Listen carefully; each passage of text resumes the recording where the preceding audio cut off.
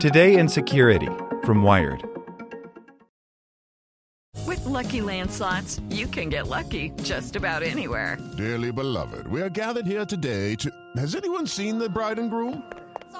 Sorry, we're here. We were getting lucky in the limo and we lost track of time. No, Lucky Land Casino, with cash prizes that add up quicker than a guest registry. In that case, I pronounce you lucky. Play for free at LuckyLandSlots.com. Daily bonuses are waiting. No purchase necessary. Void where prohibited by law. 18+. Terms and conditions apply. See website for details. As a longtime foreign correspondent, I've worked in lots of places, but nowhere as important to the world as China. I'm Jane Perlez, former Beijing bureau chief for the New York Times. Join me on my new podcast, Face Off, U.S. versus China, where I'll take you behind the scenes in the tumultuous U.S.-China relationship. Find Face Off wherever you get your podcasts. Hey there, this is the spoken edition of Wired. Support for this podcast and the following message comes from TD Ameritrade. TD Ameritrade's learning experience is curated from their vast library of exclusive content and customizes to fit your investing goals and interests. Get started at tdameritrade.com/education.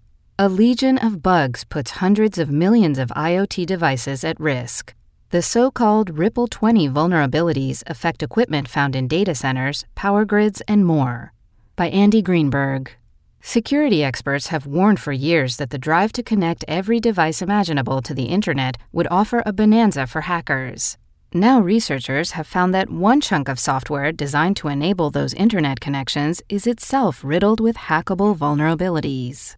As a result, security flaws have ended up in hundreds of millions of gadgets across the globe, from medical devices to printers to power grid and railway equipment.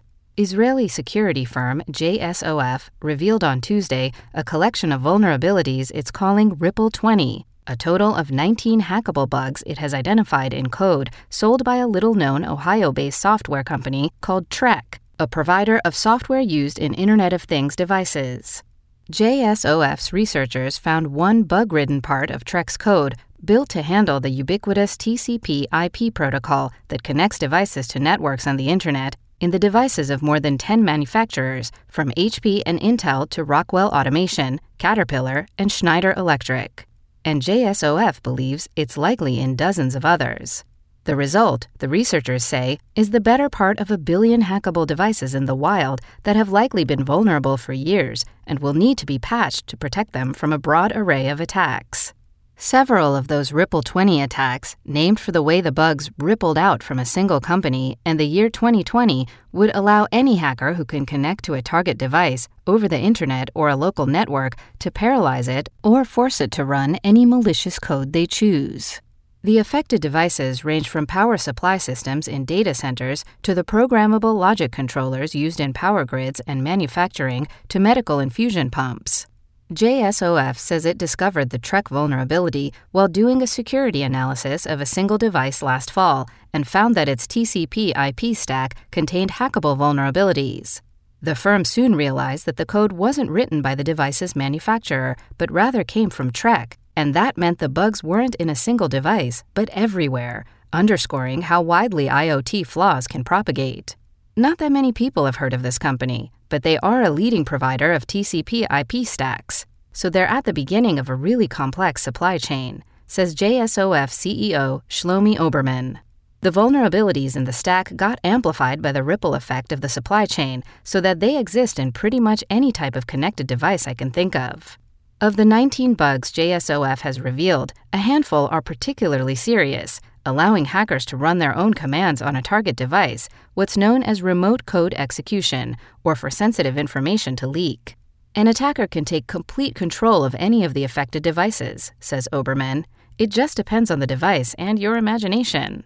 An advisory from the Cybersecurity and Infrastructure Security Agency published Tuesday rates 6 of the 19 bugs between 7 and 10 on the CVSS score, where 10 represents the most severe vulnerability. 2 of the bugs scored a 10 out of 10. In its advisory, CISA recommends users take defensive measures to minimize the risk of exploitation of these vulnerabilities, such as protecting vulnerable devices with firewalls and removing any connections to the public internet. JSOF says it's contacted every vendor of affected devices that it has confirmed are affected, starting in February of this year, and many of the companies have released software updates. But the Internet of Things devices, especially those in industrial settings with little downtime, often go unpatched for years. It's pretty safe to assume some of these devices can't be updated, or some of the companies have ceased operations, says JSOF Shlomi Oberman. He adds that it may take months or even a year longer to identify the full spectrum of companies and devices that include the buggy code. This is maybe just the beginning of the end of the story, Oberman says. Exactly how many of the devices that include Ripple 20 bugs are directly hackable via the internet remains far from clear, says Jatin Kataria, the principal research scientist of Red Balloon Security, who reviewed JSOF's findings. He said he used Shodan, the search engine for internet-connected devices, to search for devices vulnerable to Ripple 20 and found only some thousands that appeared to be exposed on the internet. JSOF says its own Shodan searchers have exposed more than 100,000 by contrast. But Kataria says that a more practical threat may be sophisticated hackers who find another way into networks and only then hack Ripple 20 vulnerable devices as a second step. To reach these devices, that's a different question, says Kataria. But if the attacker has access to these devices, it's pretty bad.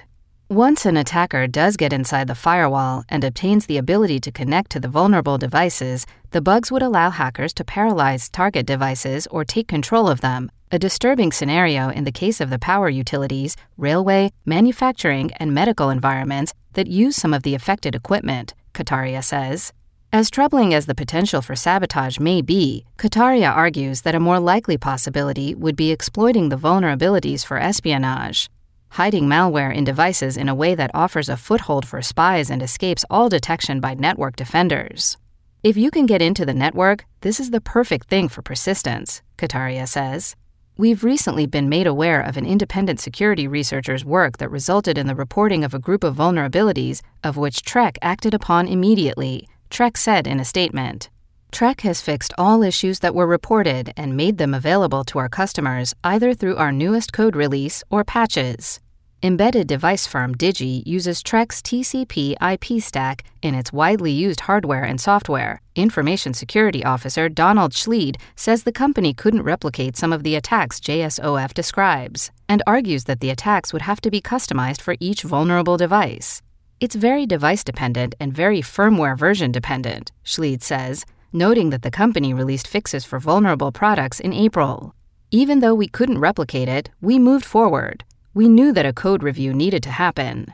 Intel, too, responded in a statement that it had fixed 4 of the vulnerabilities in an update earlier this month, and it claimed that the bugs require a non-standard configuration for systems to be vulnerable, and at this time, Intel is not aware of any customers using this configuration.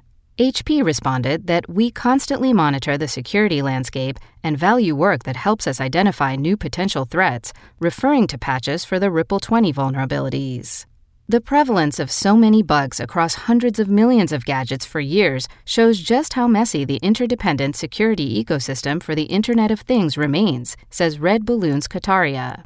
The insecure coding practices that made the Ripple 20 bugs exploitable, he argues, would have been caught by the sort of vulnerability analysis that's required for code to meet the standards recommended by the U.S. Computer Emergency Response Team and is required by the Department of Defense. For instance, a kind of analysis that appears not to have taken place for any of the numerous products that used Trek's TCP IP stack.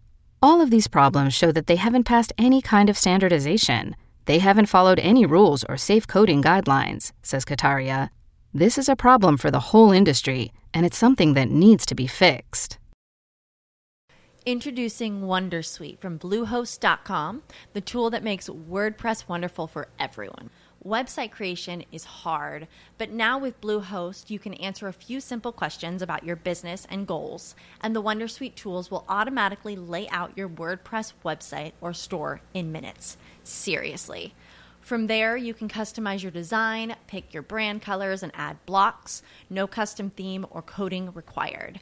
You'll get content suggestions that you can keep or revise, and with Yoast SEO built in, we automatically help you get found in search engines. From step-by-step guidance to suggested plugins to an AI-powered help bot, our built-in tools make WordPress wonderful for everyone. Whether you're a beginner or a pro, you can join over 2 million Bluehost users. Go to bluehost.com/wondersuite. That's bluehost.com/wondersuite.